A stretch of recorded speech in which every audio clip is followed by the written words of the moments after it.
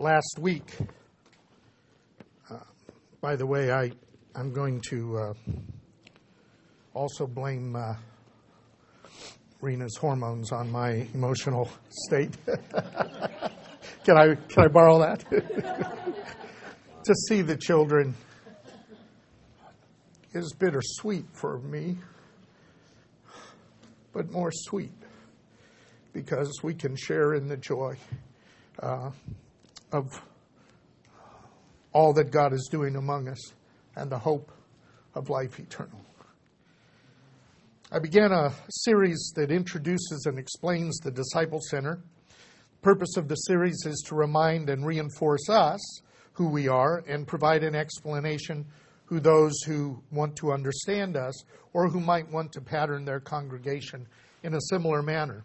Last week I explained the Disciple Center name as a place of discipleship, a house of students, a Beit Talmudim. And I talked about our being a gathering of households. I said I would talk more about that. I'll do that today. And the four basic functions of our gathering. We gather to worship and pray. We gather for instruction and discipleship. We gather for fellowship and ministry to one another, body life it's sometimes called, and for reconciliation, community of judgment and standards and reconciliation when disruption has taken place. Those are the primary functions of synagogues and congregations historically. Also address the symbolism of our logo, which is a composite of biblical themes, the menorah, the tablets of the commandments, and the chalice that is shared both in Judaism and Christianity and their meaning. So today I want to talk about the relational and communal aspects of the congregation, but again I want to read that statement that kind of overviews the entire series. The Disciple Center Congregational is a relational congregation, is a relational and liturgical multi-denominational gathering of households in community for mutual worship, discipleship, ministry, and reconciliation. We are Judeo-Christian in theology and practice. We function as a private congregation for the purpose of protecting the integrity of the members and to maintain our focus on discipleship. Members of the congregation also participate in public ministry beyond the congregation as an extension of the congregational ministry and in concert with other congregations, ministry organizations, and fellow believers. We also seek to provide witness to the message of God through our lives and activities and by intentional living and explaining the good news found in Jesus to the Jew first and also to all people. Today I want to talk about us being a relational community, and in some sense the term relational community is redundant. But we live in a time and we live in a context where the idea of community is shifting more towards a collective and less the idea of a community in a relational sense. So I want to talk about that, and I also want to talk about why we're a gathering of households and not a gathering of individuals. So I have to talk about what we mean by relational, and I have to talk about what we mean by household, and I have to talk about what constitutes a community. However, to do that, I have to talk about individualism because you and I have grown up in a culture that is steeped in individualism. So much so that when we talk about community, and even more so in the generation that's growing up now, the word simply does not have the meaning that it once had. Community historically had three components to it. Those components were the household, the family, if you will, the neighborhood, and then the congregation. And those ideas of community are to a large extent gone. And so we are struggling to build a relational community here. So let me talk a little bit about individualism. I wrote some of this so I wouldn't wander. You know me, I can talk an hour and a half on every point, and I'm trying not to do that. Western culture is based in a strong notion of individualism. Anthropologists have called this rugged individualism. It's a notion that the Western culture is more focused on the individual than on the group, not to the exclusion of the group, but in the context of group belonging and individual identity. The American culture has tended, and Western culture itself, has tended to focus on the individual because of our Greco-Roman backgrounds. And that's one of the reasons why we don't refer to people by their family name. We refer to people by their given name because the individual is important. It's why the 91 freeway is packed in the morning, because every car that can hold 4, 5, or 6 people has one person in it because of this individual thing. We have our own rooms, we have our own beds, we have our own everything. You know, that individual emphasis is there. And anthropologists studying that have called that rugged individualism. It places the emphasis on the individual over the group. Now, Middle Eastern culture and Eastern cultures, the group is emphasized over the individual, but the individual is still a part. And so you'll see those things. You would not go to a Far East culture and find books on codependency as a problem. That's a problem in Western civilization because the thought that I might need another person is a psychological problem, right? Or could be an emotional risk. You wouldn't get that in the Far East. So it's important to keep in mind that in the East and the Middle East, the emphasis is on the group, though the individual is certainly a part of that. In the West, the emphasis has been on the individual, though the group has certainly been a part of that. Now, the Bible, the scriptures that we study and that we try to live, are a product of Middle Eastern culture, specifically the culture of the Hebrews. That means that the Bible, in a sense, is not indigenous to Western culture, which is foundationally Greco-Roman. The ancients understood this difference between the Greeks and the Jews. Paul, in 1 Corinthians chapter 1, verse 22 to 23, says that the Jews are seeking a sign and the Greeks are seeking wisdom. We preach Christ crucified, to the Jews a stumbling block. How can salvation come from one who's cursed hanging on a tree? And to the Greeks or the Gentiles, foolishness, because how can a dying, rising God in any sense help us? Because after all, the body is a problem. So the idea of resurrection, give me a break, right? So this notion of the distinction between the Hebraic and the Greco-Roman world was there. Now later, Tertullian, a 2nd century church father, famously said, "What does Athens have to do with Jerusalem?" So the ancient world understood that a major worldview divided and separated the humanistic Greco-Roman world from the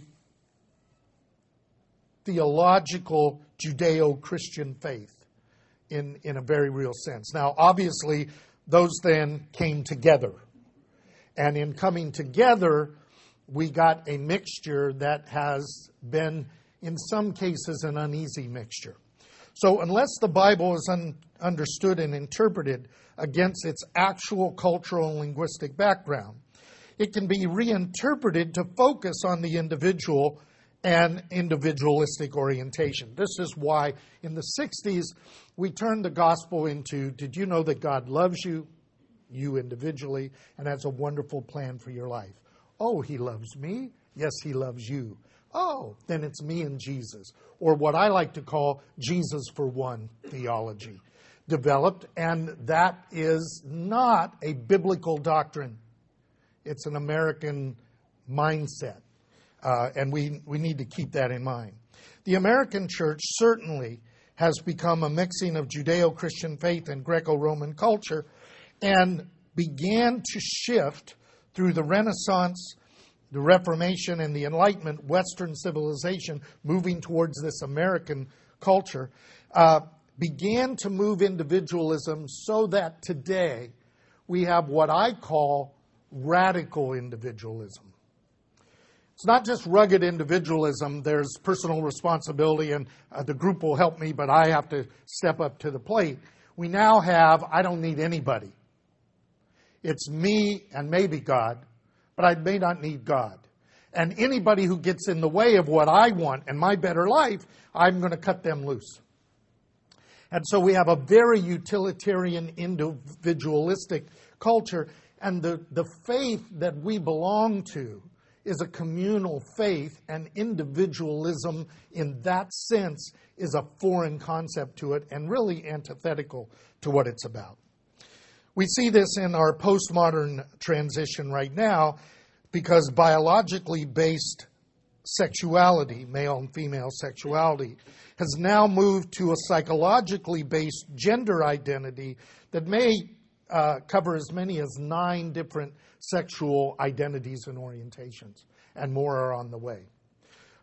This is a major distinction between the Hebraic mindset and the Greco-Roman kind of mindset. And I believe that in America we're beginning to rip the Judeo-Christian faith away from the foundations of the Greco-Roman roots, and they are springing back to life.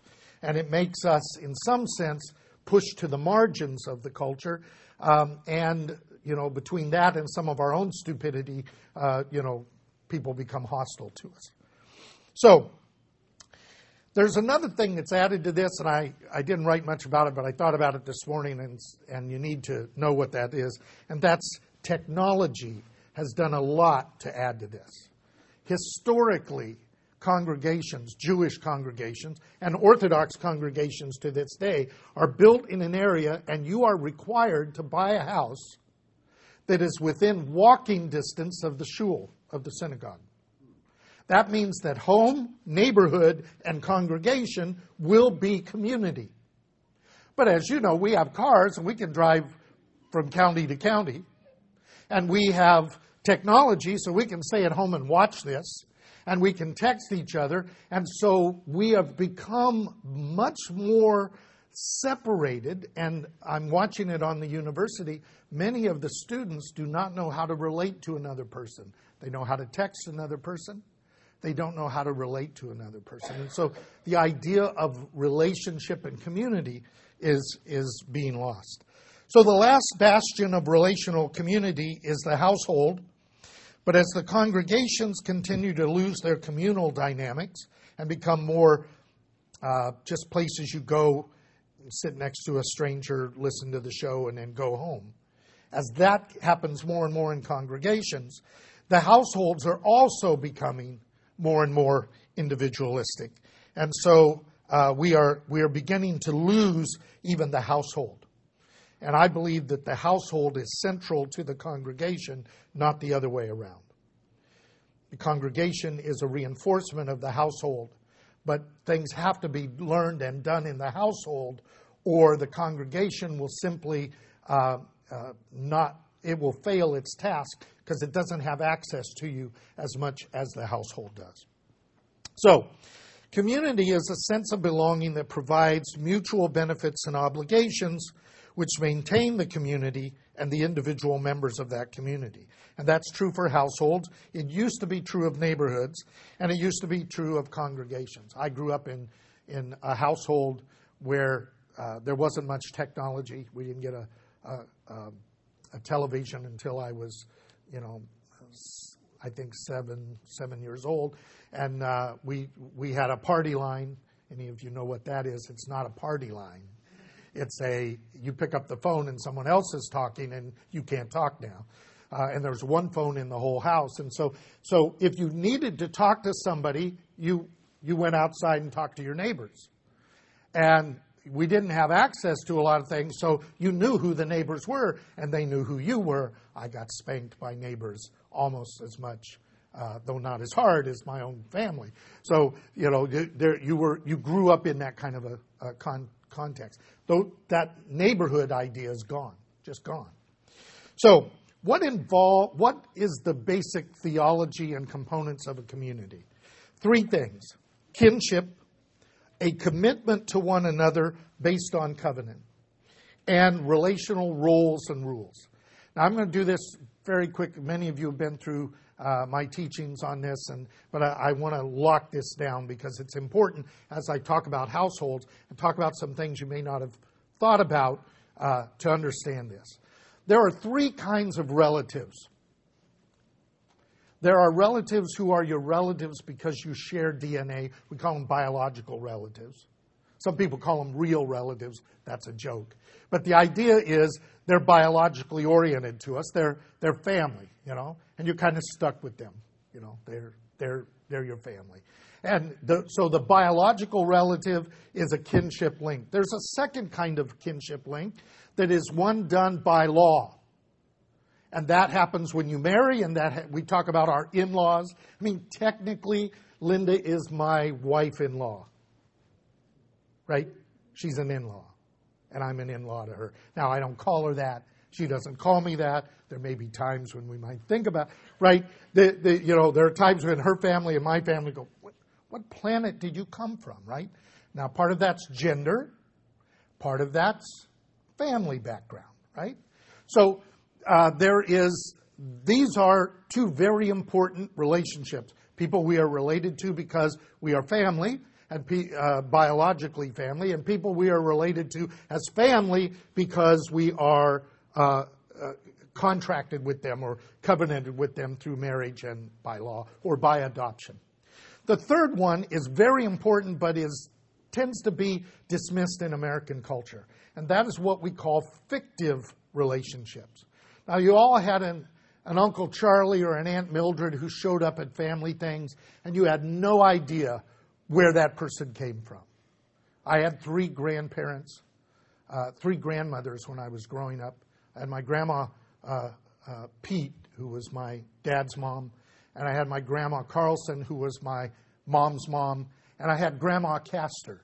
Grandma Castor lived just down the street around the corner from us, and Grandma Castor thought I was the most wonderful person who ever walked the face of the earth. And she was right. Okay. She was just a wonderful person, and she grandma'd me like crazy. And one day I said to my mom, Mom, I know that Grandma Pete is Dad's mom and Grandma Carlson is your mom. Whose mom is Grandma Castor? And my mom said, Bruce, you need to realize that Grandma Castor is not your real grandma. And I said, you want to bet? And I was right. She lived here. My other grandmothers were far away. She grandma'd me every day. And people who function in a role are real relatives. She was a real grandma to me. Okay? Tyrone's mother became a real mother to me in some sense when I lived with them. So be careful about treating that as not a real relative, because your relationship to Jesus, unless you're Jewish and from the tribe of Judah, is not biological. And it's not legal in the sense of he didn't adopt you in that sense. The biblical term of adoption is not the way we do it here.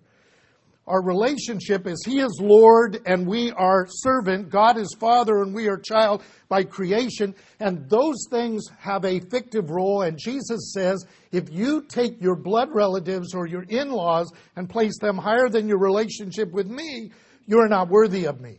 So he has made this congregational and spiritual relationship that you and I have as brothers and sisters in the Lord as the highest priority.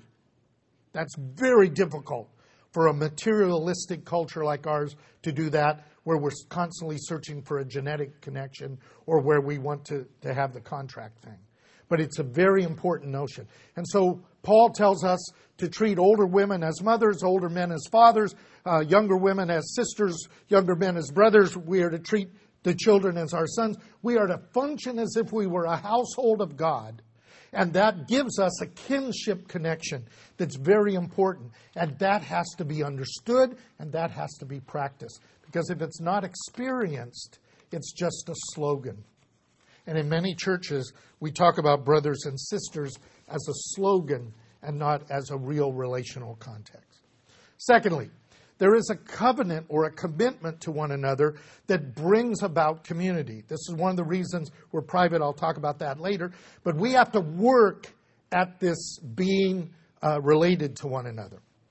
A covenant is an agreement between persons that binds them in relationship to that agreement.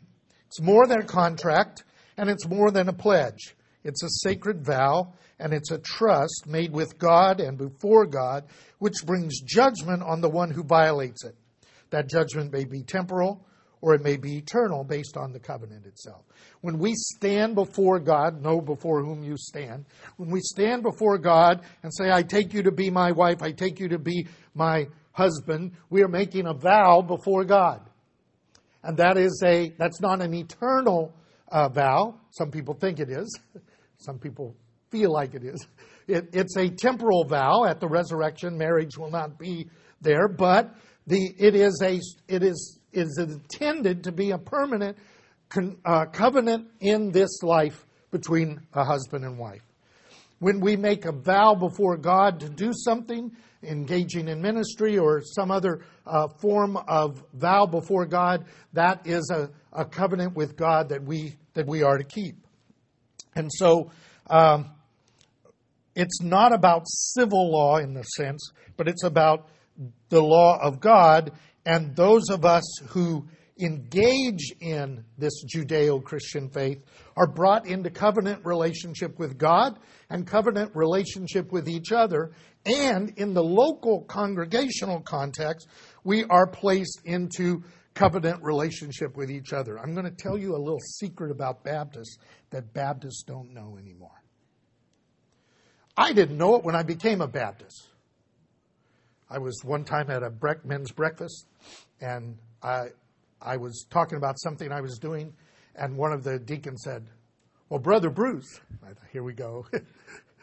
That's a violation of our covenant. And I said, whose covenant? And he said, our covenant. I said, who's our? He says, yours and mine in the community of faith that we belong to. And I said, I don't know what you're talking about. He says, well, Baptist churches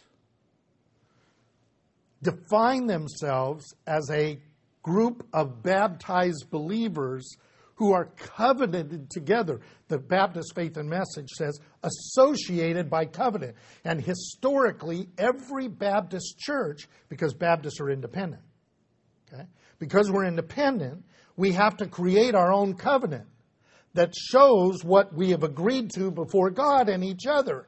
Now, they're very similar to other Baptists, and they're certainly similar to other Christians. But if you go into a more traditional church, the covenant and the creed is there, and you simply join it. Okay? But in the Baptist church, we're kind of independent. And so we say, we'll say it ourselves. Now, we end up saying the same thing, which is kind of funny, but that's what we do. So we say we believe in the Trinity, and we have agreed to be a mutual group for each other. We're going to care for each other. We're going to love one another. That becomes the covenant. Many Baptist churches have dropped the idea of covenant and dropped the idea of membership. And so what they really are is the same as a theater or the same as a restaurant where you can come and go as you want, and you just pay the price or tip them at the end, and that's it. That's not community. And that's not even Baptist theology with regard to community. The idea is that we covenant together. So, I want to say about covenant that community requires that. And that's why historically all Christian communities required a covenant or a rule for establishing a religious household or a community. Now, we have read the Didache last year and 2 years ago, and we also read the Rule of St. Benedict to try to get you to understand how this covenanted communal life works. And I also suggest to you the Rule of St. Francis and some of the other rules that have historically been used, so that you can understand how those who have walked in this faith before us have covenanted together and seen in their relationship and obligation for mutual benefit to one another. Now, the content of our covenant is the statement of faith. And that is the common creed or confession, such as the Shema in Judaism, or the Kyrios in Orthodox Christianity, or the Apostles' or Nicene Creed in Western Christianity and Eastern Christianity. But in addition to this common belief set, there are relational rules and roles that guide our behavior in relationship to God and to each other. And again, I've been over this material so much that I'm going to try to cover it somewhat briefly. But you and I have roles in the household as father and mother and husband and wife that are prescribed to us. They are given to us by God. We don't just make up our own.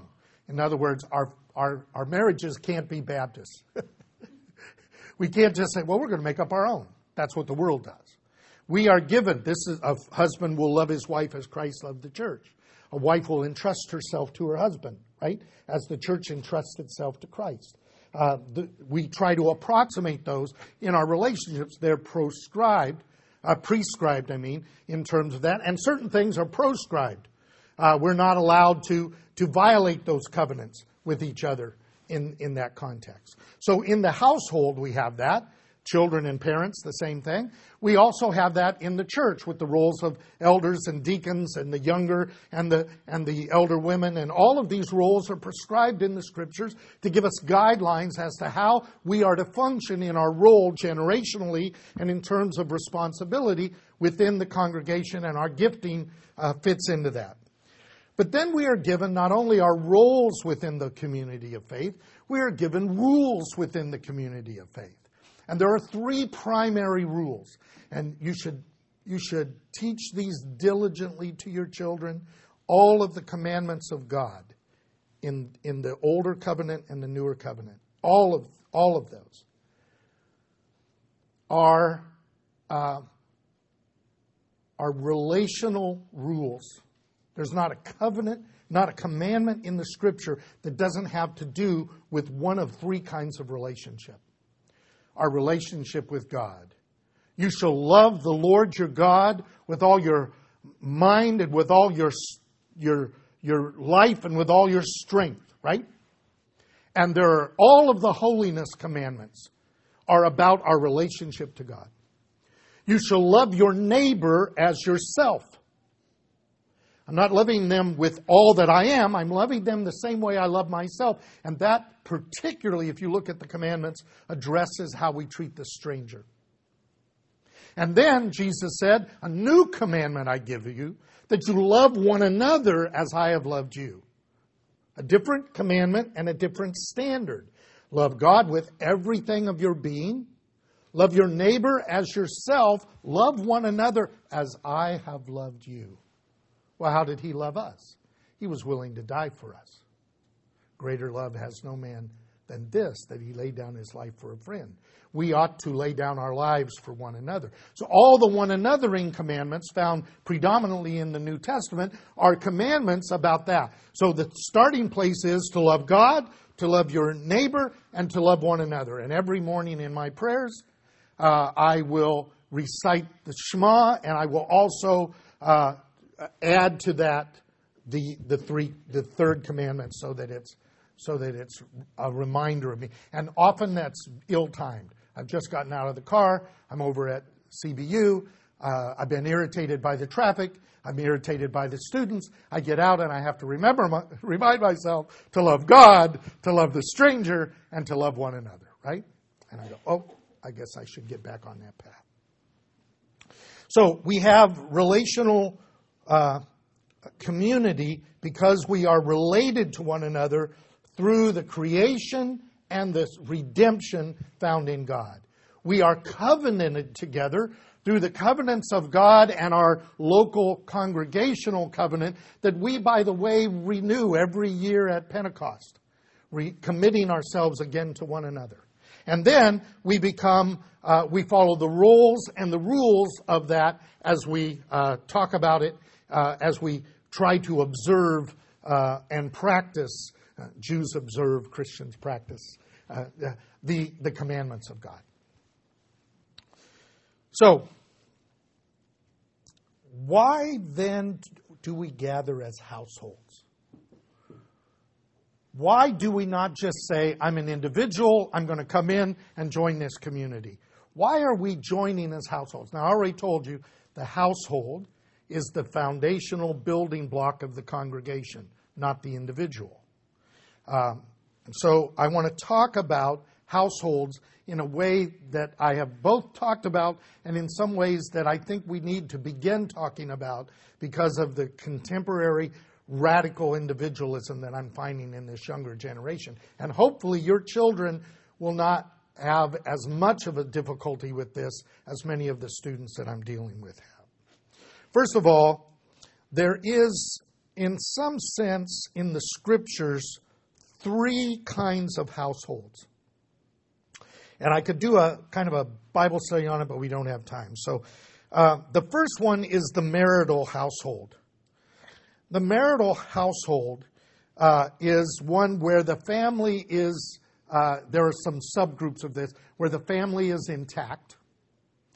And the intact family has the father and the mother and the children, or it may have a husband and wife, no children yet, but it's an intact family unit with the marital covenant, the ketubah, if you will, that becomes the primary covenant of the household. And then there are households where that has broken, where there has been a death. The Bible talks a great deal about widows and their children. That household is to be cared for with greater intensity because it's missing a piece. And while the Bible talks predominantly about the widow and her children, we could include in that a form of a widower and his children. And then there is, in the Scriptures, if you read them carefully, a parallel to the widow in the divorced person with the children. Among conservative Christians, there's been a tendency to just say, you're not meeting the ideal, so out with you.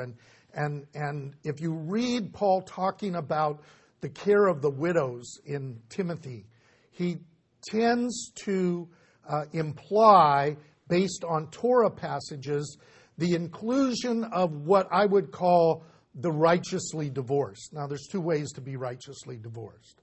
In Judaism, there's a righteous divorce where you got divorced for the right reason. Okay? That's more problematic in Christianity. But there's a second form of that where maybe you didn't divorce for the right reason, but you have turned back to God and you are now moving forward and you are righteous again. I mean, all of us are righteous in that sense, right? None of us are righteous in, I've never broken the commandments, right? We're all righteous in, I have broken the commandments, I've come to God, He has healed and forgiven me, and I am now walking as best I can in obedience to Him. So a divorce situation where it is a righteous household would also be treated in some sense the way the widow's house would be. So there's a marital household. We're pretty much familiar with those, and we need to work on them, and many of you are therapists and you work on them all the time. But there's more than that. So the second type of biblical household is the non-marital family household. Now, the non-marital family household, we have a classic biblical example of that. We have others in the Scripture, but one that you will know well. You know Lazarus, Mary, and Martha. Okay? A brother and two sisters who are in a household, right? None of them are married.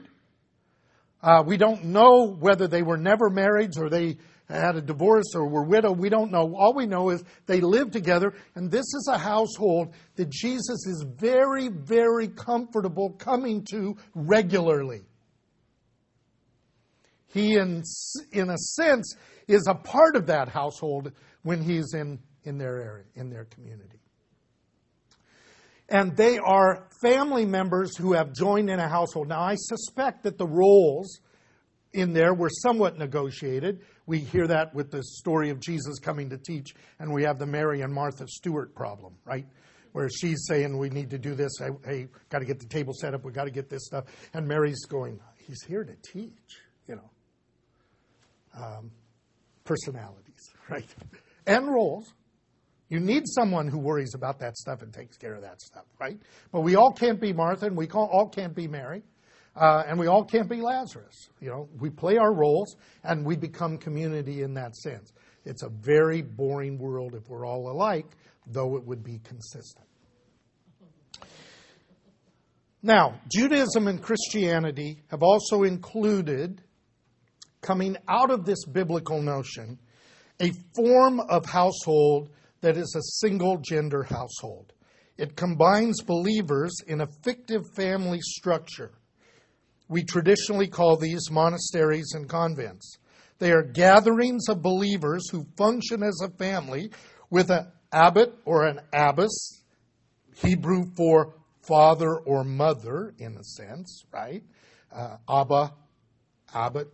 The idea is that they function in a family kind of context with roles and rules within the household, and their gathering is spiritual, and their gathering is ministerial, and their gathering is to glorify the Lord. Now, those are very formal structures, but I believe we have here a model that can be adapted for single believers in a roommate situation.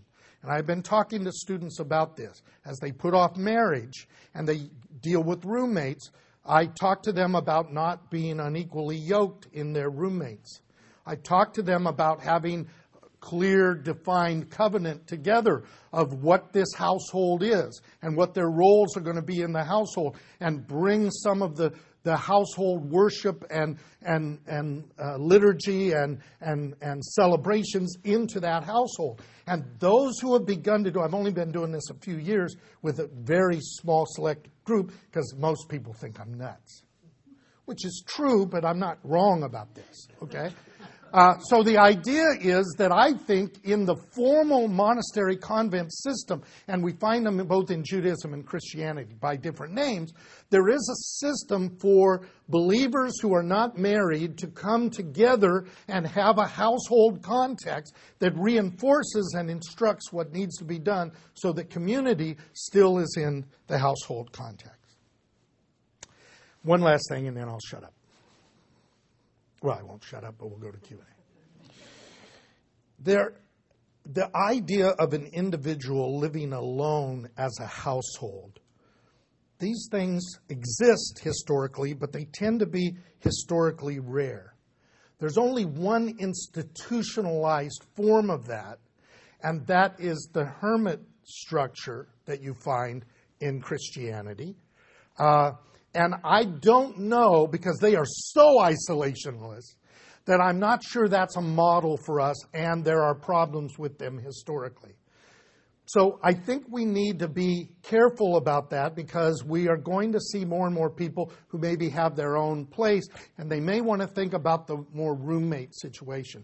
One thing I have watched among those who are spiritually minded, who have their own home and live alone, they tend to gather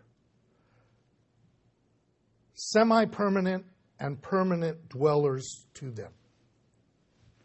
Their homes tend to become places where other believers can come for a short time. So there is a relational framework. In that sense, they become a head of household in the same sense. I think we need to think about this. I think we need to talk about this. But I think we need to avoid as much as possible a pushing towards radical individualism in Christianity, because I think it will do us harm, and it will not be good for the next generation. So, we are a gathering of households rather than a collective of individuals. A household is a relational community of kinship, covenant, and relational roles and rules, as is the congregation, and the congregation becomes an extension of this and provides a larger community unit for the members of the household. Let's pray, and then we'll go to Q&A.